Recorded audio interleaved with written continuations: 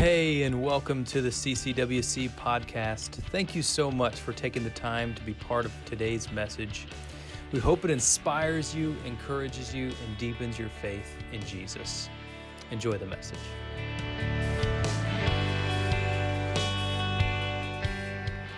Well, as we continue through this series, I want to start, as we talk about spiritual disciplines, to ask a specific question. I would like complete honesty, okay? Complete honesty. Here's just the interactive part of this sermon to start with. How many of you are manual readers, which means when you get a new thing, whatever it might be, whether it's a tool or a kitchen appliance or whatever it is, when you get a new thing, you are the person who reads the manual. Anybody in here? You can raise your hand. All right, very good. That was probably easy for some people to say. All right, on the other end, how many of you are manual thrower awayers? Anybody in here? I'll figure this out on my own. I don't need that thing. Okay, very good. So let me just say, as far as manuals are concerned, I'm somewhere in the middle. I never throw it away. I'll keep the manual forever. I have manuals longer than I have the appliance itself, right? I've got a drawer of them. These are the manuals for everything I've ever owned. But one thing I've noticed, in some regard, is that manuals have gone like to the extreme. They're less of a manual or a pamphlet now, and they're more of like a catalog. And the interesting thing is, the thicker the catalog gets, the less you want to read it. And what I've noticed is that it's not necessarily getting thicker, but it's the fact that they are giving you every language you can think of the same thing. So typically, the words you need to read are 2 to 3 pages, and then you have it in every language that was ever invented.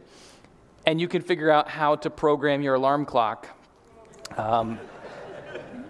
in German, or you can do it in ancient Greek, right? It's there for all of them. As we walk through this series, we're pausing today to take a moment to embrace this concept of studying Scripture. Something that some of us might take for granted. Some of us might look at Scripture and say, well, yeah, I know how to read. It's English, and it's in a version that I understand, and I read through it, and then God speaks to me. And it's something that you just practiced since you were a child. Maybe you were taught, maybe not even really intentionally. Someone just kind of read with you, and so you understood because of the fact that somebody demonstrated that for you. But in essence, we're going to take some time today to walk through this understanding of what it means to study Scripture. And specifically, we're going to walk through a form of Scripture or a tool of reading Scripture that there are many different kinds. There's many different ones that you can look at, but specifically this one is going to be one that's going to help us in an easy way to try to envelop what Scripture is attempting to try to say, what God is attempting to try to say through His Word to you in a way that is honoring to Him and that's accurate to the author and to the Scripture itself. How do you study the Word? In fact, maybe I should back up and ask this. Do you study the Word at all? You might have heard this before. Statistically, there's an illiteracy as far as Scripture is concerned within the context of our culture, but it's also fairly prevalent within the context of the local church. Now, I don't know of the actual numbers. I don't know what they are from church to church, but what I will say is I know that it's on the lower side. I know that there are many who they have their Scripture, and the most they do as far as reading is concerned is when we put those words on the screen on Sunday morning, whether in this church or in another church around the world. Perhaps this is just the start for you, so here's what I'm going to encourage you to do. Here is, and I give homework from time to time, if you don't already study the Word, if you don't already, and I'll tell you right now, we have Bibles at the Info Center, and they are always there, always free, always for you. So if you don't have a Bible, or if you have a Bible and you're like, I can't understand this Bible, we have Scripture at the information center, and we will give you one today before you leave. At the same time, if you're joining us online and you would like one, we have them available. We could even bring it to you if you would like that. But we want to make sure that you have Scripture that you can read.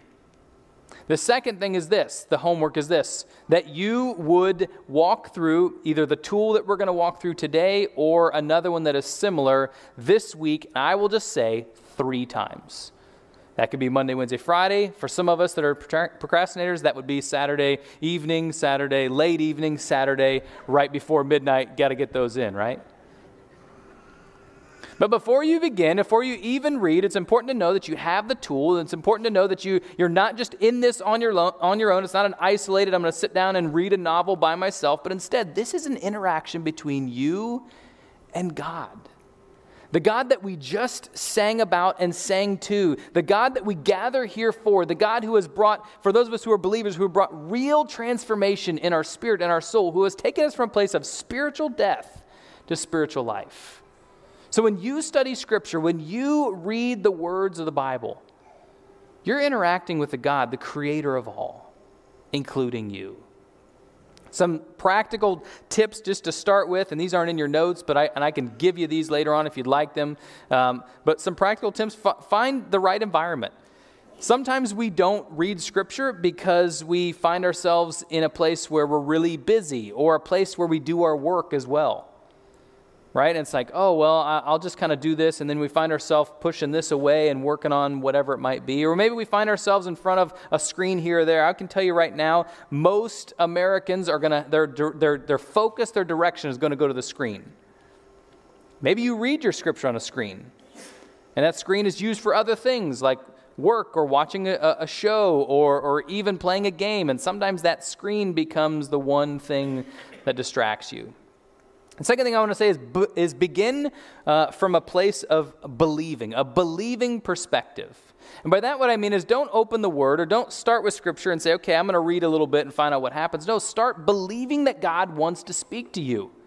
Believing that God has something He wants to share with you, a point, a reason. The moment that you engage with Scripture impacts every other moment of your life. Believe that God wants to do something in and through you during that time. The third thing is, this is something that I just mentioned a moment ago, use a translation that makes sense to you. You and I wouldn't sit down and use a translation that is in another language that we don't speak. That's why it's also difficult sometimes to use a translation that maybe is in an English format that we don't speak. It might be the same language that you know, but it's so difficult to understand you can't decipher the words. Another thing is, this is maybe some of us who are kind of the overachiever. They want to, quote, get it done. Focus on the content, not consumption. But what I mean by that is this. Sometimes we have a Bible plan. We think, I want to read through the whole Bible in a year. I want to read through the whole Bible in 6 months or 3 months. We find ourselves reading chapter after chapter after chapter and like, wow, I crossed it off. I read 25 chapters today, but you didn't really learn anything. Don't focus on the amount or focus on consuming it, but instead focus on the content. What is God saying? Maybe in those few verses, that one chapter, that one passage. And then finally, this is key for us as we walk through this sermon too. Be aware of your presuppositions. Oftentimes we come to Scripture with an idea already of what we want to learn or what we want to know or what we want to prove. We come to Scripture attempting to try to prove an agenda or prove a belief that we already have. That's why oftentimes you hear little things here and there and somebody says, well, the Bible says, and most of the time it's like, no, it doesn't. I mean, yeah, you might have taken those words, or yeah, you might have grabbed these few words or this one quote out of context and put it into your dialogue, but that's not what it says. In fact, those words couldn't be further from the truth in many cases. God helps those who help themselves. Nope, that's not in there. That doesn't mean that we sit idly by and do nothing. We still should engage. We still should move forward, but it's not one of those situations where God's sitting there like, oh, well, he did well for himself. Let me give him this, that, and the other, right? No. Don't just read Scripture. Interact with it. Engage with it. Allow God to change you, to transform you. Today we're going to do just that, and this is going to be kind of interesting. We're going to do a solo Bible study together. Does that work? Does that make any sense? I hope it does, because if it doesn't, then everything I planned is not going to work. There's many methods that you could use to study Scripture. There's many different things, many different tools that are out there. Think about the moment that we're about to walk through as kind of a magic eye poster. Anybody remember those? One of those pictures where there was just a bunch of patterns on it, and you would look at it, and if you moved it back and forth, you squinted your eyes, you looked at it, the longer you focused on it, all of a sudden the picture would pop out. That's kind of how we're going to look at Scripture today, is this opportunity to be able to recognize the fact that God has put this before us, granted this picture for us. And as we focus on it, as we give it credence, as we let everything else fade away, and as we focus directly on what God has for us, then His message will come forward. Now, this isn't magic like the Magic Eye poster, but instead it's the recognition that it requires focus. It requires us to have this clear heart and this clear mind. If you're a note taker, the first point is this. We're going to look at the SOAP Bible study method.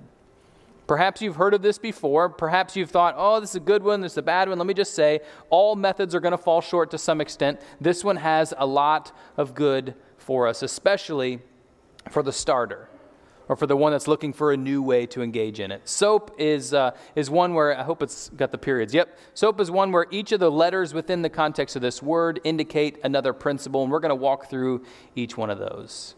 In fact, we're going to do so today. Like I said, we're going to do a solo Bible study together by reading a passage together and then operating with the SOAP principle as we engage this specific passage. So if you want to read along with me, you can. It's in 1 Colossians. Okay, good. At least some of you are like, wait, there's no such thing, right? No, it's in Colossians, right? There's only one. There's only one of those.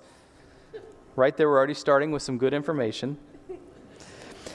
Colossians chapter 1, starting at verse 5, it says, "The faith and love that spring from the hope stored up for you in heaven, and about which you have already heard in the true message of the gospel, that has come to you in the same way the gospel is bearing fruit and growing throughout the whole world, just as it has been doing among you since the day you heard it and truly understood God's grace.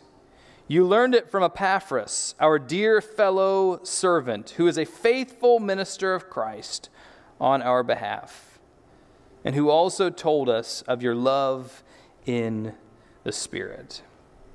Now, this is an amazing start specifically to Paul's letter to the church in Colossae. Basically, in essence, what he's doing here, this first insight, is one where he's reflecting upon the fact that, hey, there are some amazing things taking place. Let us praise God. Let us thank Him for that. In fact, last week, as we engaged this idea of prayer and the context of Christ's actual example of prayer, there's this start of thanksgiving, this start of recognizing that God is God and we are not. And so here Paul is saying to this church, hey, look, there are some great things to be thankful for, not the things we have or the things we've achieved, but instead the glory of God and the way that He has moved, the way that He has changed.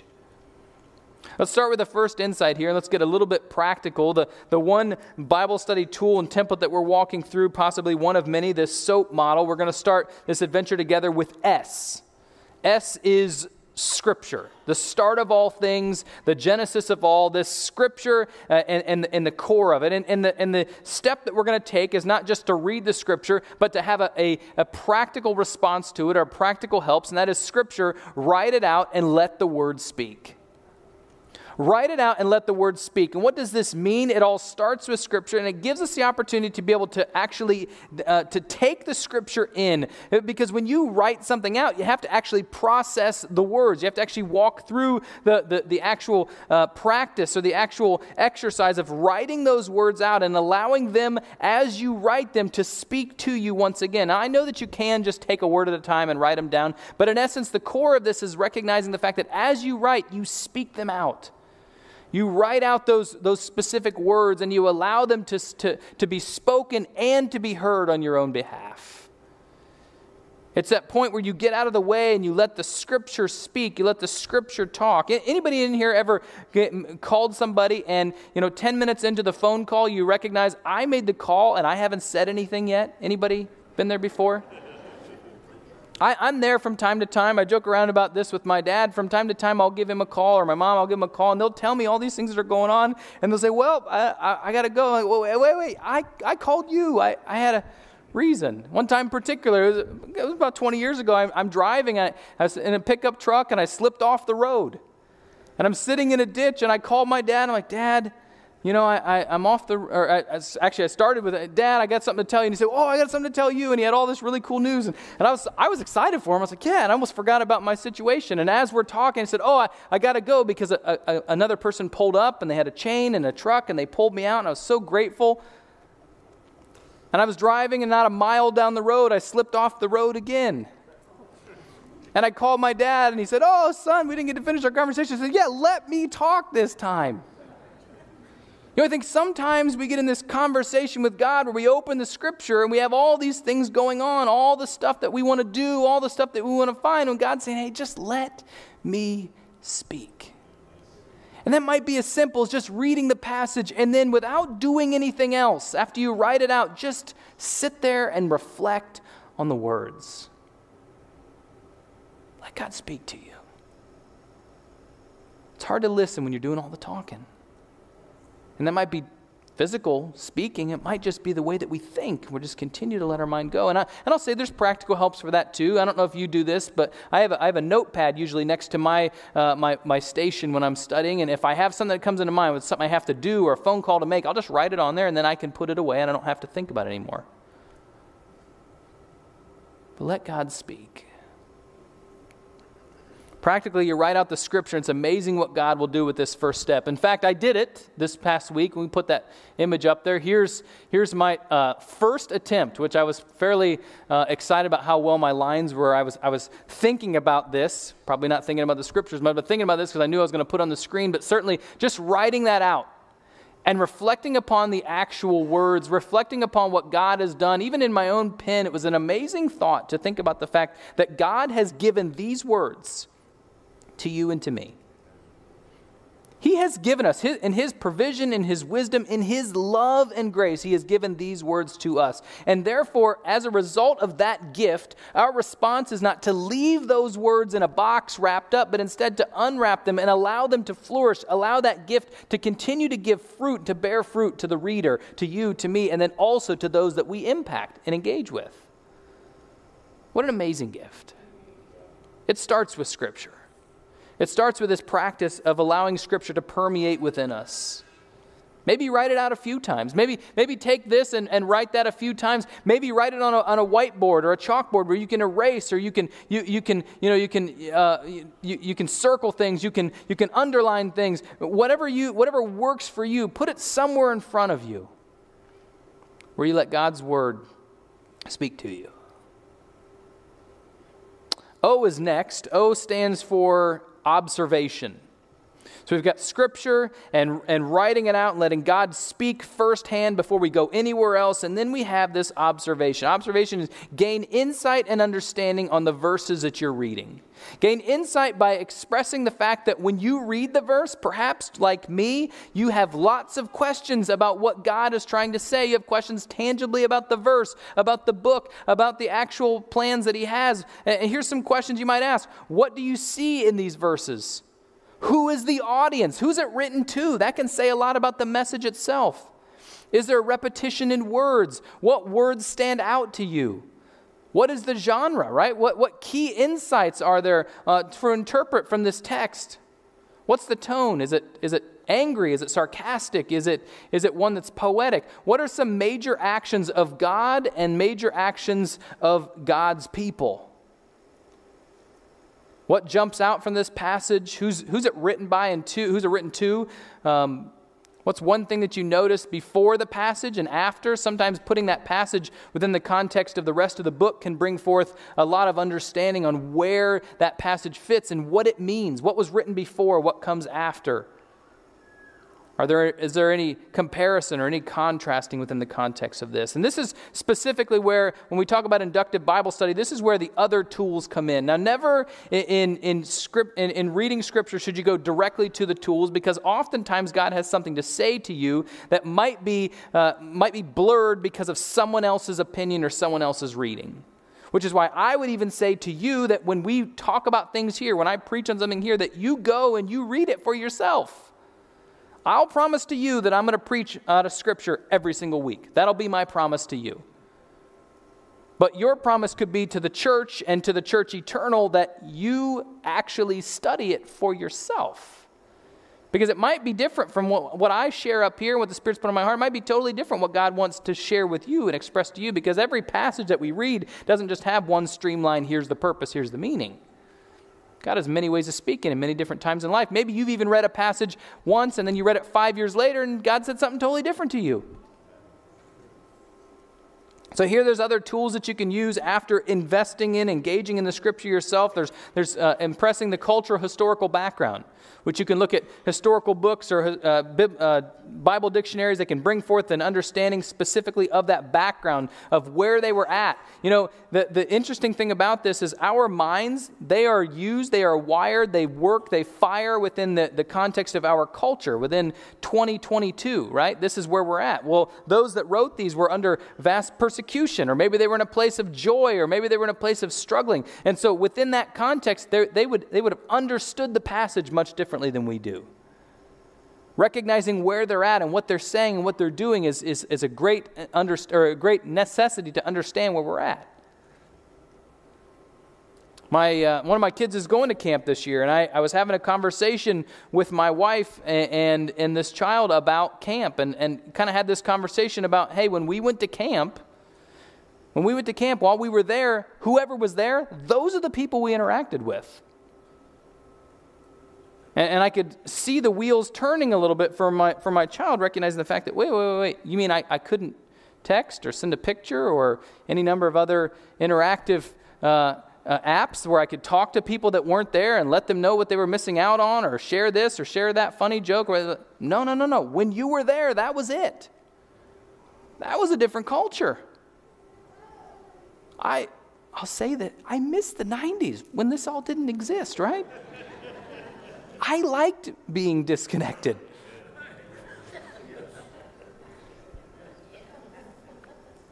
There's also word studies, looking at the original text. What did it mean? What was it about? What are the purposes of these specific words? Just to kind of make this known, there's only one word in our language, in the English language, that means love.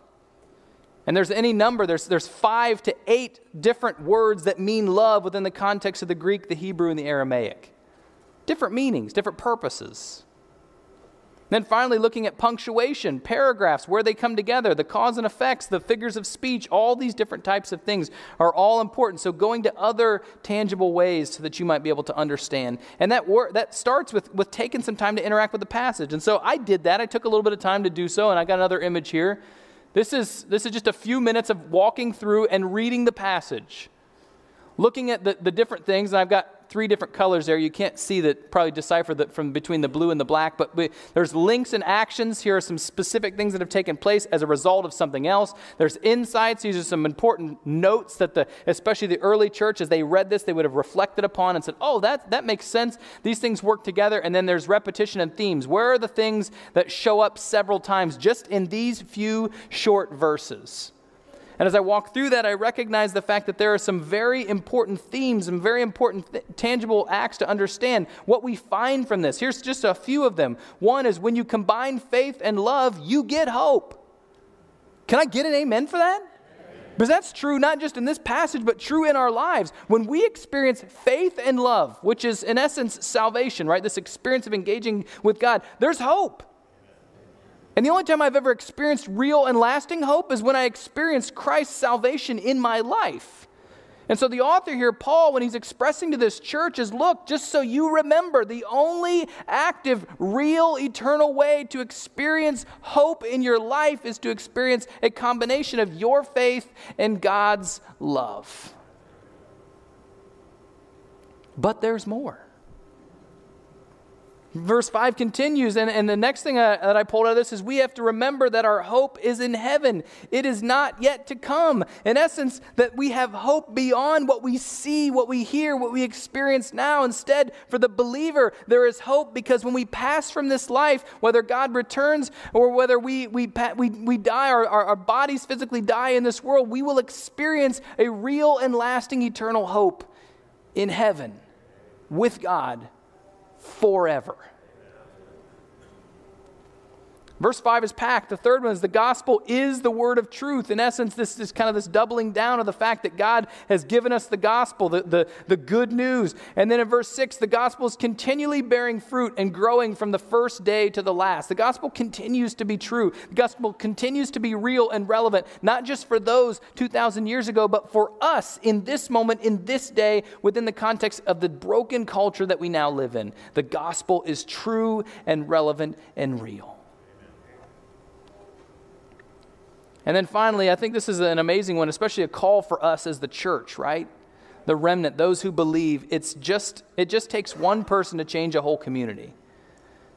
Paul was writing to the church in Colossae. Basically, it wasn't just this church down the street or the first church or whatever. No, it was the entire church that lived in this one town. And he calls out one person, Epaphras, and he says, Epaphras has done such a great deal for your community. What we recognize here is that one person can change the whole of a community. One person can step in and be the change. One person can follow God's call, say yes, and step in and do as God has called, led, and guided. One more item that utilizes helps is looking at commentaries and word studies and other scholars and cultural historical background. But within the context of that, the Scripture in a lot of ways speaks for itself.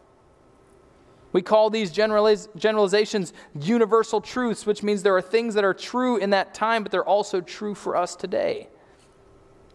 It's my prayer that the Spirit would lead you to understand what those are, to experience those, and to know them. The third one is A of SOAP. That is application. Application. Take a personal approach. Discern how you are to respond in light of the truth. Scripture will not return void. Instead, there is an opportunity for growth. There's an opportunity for God to say something to us. Anything else you read, whether it be a novel or whether it be the back of a cereal box, you can read it and just kind of ho-hum and move on. But there's something about Scripture that as the Spirit leads, as He talks to us, the reflection is that there has to be some kind of a response to that truth that God has granted for us. This is when God's Word becomes more personal and gives us the opportunity to be able to experience the possibilities of what can become. Now, I will tell you that one of the fallbacks right here to recognize is that it might make Scripture seem more me-focused. But let me tell you right now, if we are focused on what God has for His kingdom and how we can be used in that, that'll keep us rightly aligned. How can you apply these verses to your life today? What changes do I need to make in my life? This is where you become an active participant in the Scripture rather than just a person who's viewing it, an observer from the outside. Is there an action that needs to take place? What do I need to do to step forward in that? Practicing this, some general applications, reflecting upon the words that we shared already and the words that we saw on this. And this is, like I said, this is mine, but you are more than welcome and in fact encouraged to do this on your own. But here's some general applications. Something that stood out to me today was that God used one man, Epaphras, to change a whole town. It's amazing to think about the impact of one person who is vibrantly following after the will of God, the call of God, and how as he empowers, as he changes, as he moves, he can bring forth a new day. And as this Scripture speaks, not just in our study time together, may we be reminded that God wants to use you in a small way or in a large way or something in between to be able to impact your kingdom. And I'll venture to say there are really no small ways when there's eternal purpose. The second thing I recognize is I was reminded that we are simply called to tell others about Christ. It's God's job to spread the gospel, to grow it, and to bear fruit. And so what that means is our obedience is one to just step forward when God calls us to step forward and how He calls us to step forward. And when we do that, the Spirit is unleashed in a way that's more powerful than we could ever imagine, we could ever experience, and we could ever do on our own. Instead, God does the work in the midst. He doesn't need to use us, but He wants to use us. He does the work in the midst of our action. The passage reads like this: all over the world, this gospel is bearing fruit and growing just as it has been doing among you since the day you heard it and understood God's grace in all its truths. My prayer is that we, all of us, would experience the gospel and bear its fruit. That like Epaphras, we would jump in 100% sold out for Christ to be a disciple who makes disciples. And then finally, that P, the last one there, most certainly this should not just be at the end. It should be layered throughout, specifically at the beginning, and then throughout each practice. That P is prayer. speak God's word back to him and lift up anew observances and confessions. If you are engaging with the Scripture, there are going to be things that come to you personally. Maybe it's a place where you fall short. Maybe it's something that you celebrate or something in between. But God is going to bring forth new understanding, both cognitively and spiritually. And within the context of that, after you walk through this practice, there'll be an opportunity to be able to pray and to engage with your God. Take time to pray over the passage and insights, even now in this moment. What things have stood out to you? Praying God's word back to him as these application points, confessing the things that have taken place. In fact, I want to take a moment as we walk through this together. I'm going to pray right now in this moment. Would you pray with me? God, we thank you for your word. We thank you for your truth. We thank you for the fact that you have granted us the opportunity to be able to experience you in this specific way, where you have given us this solid figure, this one piece. God, we recognize this is your word. We recognize, God, that in this, that you have inspired those who have written it, and as they have written it, it has been given to us as a gift, as a manual, as a love letter, as a way to be able to embrace you and to know you. And God, when we do so, may we do so interacting with the Most High God. God, I pray that you would help us to be like Epaphras, stepping forward and attempting to try to bring the gospel. I pray, God, that we would be encouraged because of the fact that we can receive and experience hope because of the faith and the love that are generated together through you and through us. God, thank you for the way that you work. Thank you for the way that you move. Thank you, God, for the way that you continue to embrace us. May your Scripture bring us real and lasting change in our lives. Amen. As we bring this through, there's 3 specific points I want to mention as we walk through this hands-on understanding. And the reason for this last portion is simply because it's important to note that when we look at the context of Scripture, there is a wrong way to study it. There is a wrong way to read. There is a wrong way to engage with it. And so that question of how do we study Scripture also includes the why do we study Scripture. This hand-in-hand movement. The first one is this: with no preconceived notions, no agenda. Now, I did say this earlier, but it is so crucial that we recognize when we step into engaging in Scripture that we do so without any desire to try to bring forth our own will or our own way or have our own, take our own decisions and bring forth some kind of backing on them, but instead allow God to speak. You know how I can tell when God is speaking and when it's not my agenda is when I experience some kind of opportunity that requires confession. If you're reading Scripture and you're kind of like, man, that makes me uncomfortable, or that stretches me, you're doing it right. Because God will speak to us, especially speak to those places that maybe even were previously in the dark, when we step forward and we do so to try to hear him, to know him. The second one is to gain insight as to how to live and to grow. Step into it, recognizing the fact that God wants to bring forth a new day for us. When we finish reading a passage, we shouldn't be where we were when we started reading it.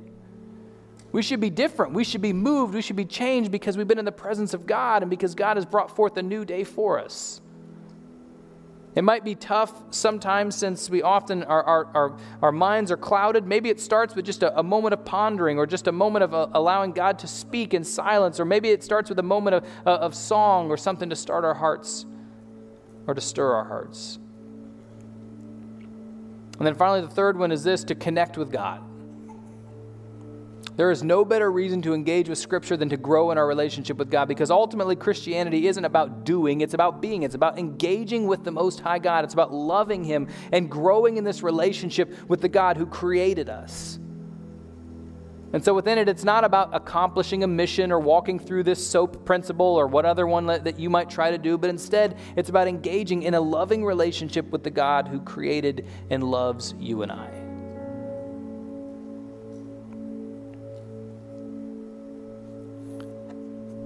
The Bible changes us.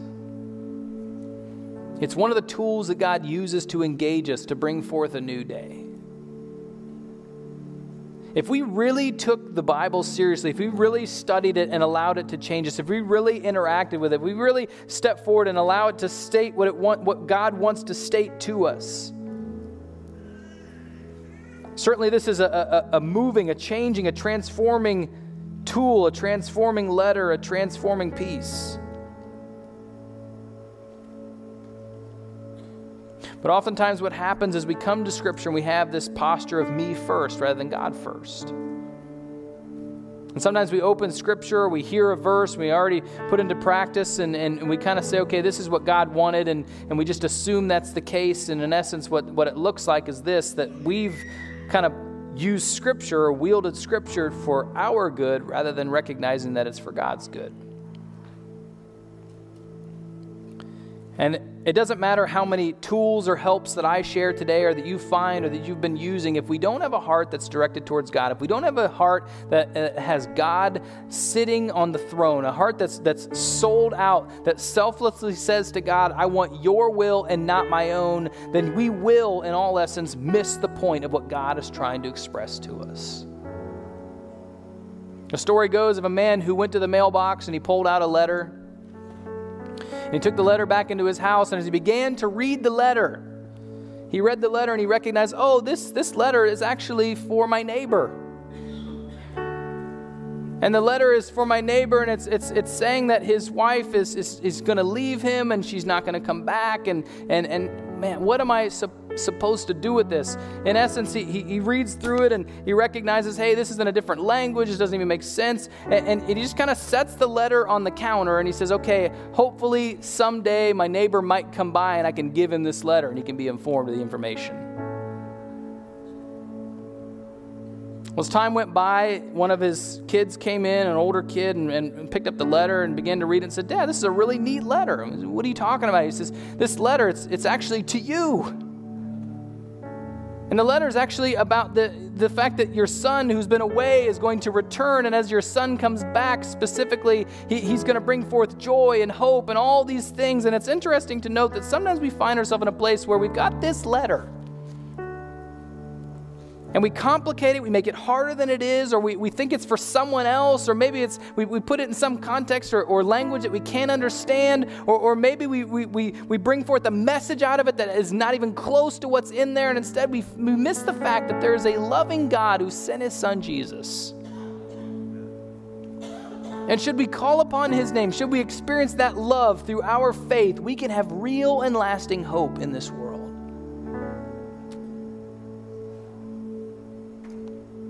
And so the question remains, before we even engage in this opportunity to read Scripture, and I hope that this has brought forth an opportunity for you, maybe an encouragement or a zest to step forward, or a boldness or a courage to say, you know what, in the past I've kind of been intimidated, or I didn't really know what to do, or it hasn't really been a priority. Maybe this is just one small step for God to step in. But particularly I want to speak to those that are in this room right now who maybe right now you're not reading it, or you are reading it and you're doing so with this kind of selfish, here's what I want out of this whole thing mentality. To prove my agenda, to prove my point, or I don't even want to touch it because it might not prove what I want. And so the question remains, who is sitting on the throne of your heart? Thank you again for spending time with us today. Thank you especially to those of you who give to CCWC. It is through your faithfulness that makes this ministry possible. Also, if you have any questions about today's teaching, or if you want to learn more about CCWC, feel free to contact our office, check the web, or follow us on our social media platforms. If you enjoyed today's podcast, we do encourage you to take a moment to subscribe and share it with friends. Let this be a blessing to someone else that you love in your life. You're always welcome to join us on Sunday morning for worship, or until then, we'll catch you on the next one. God bless.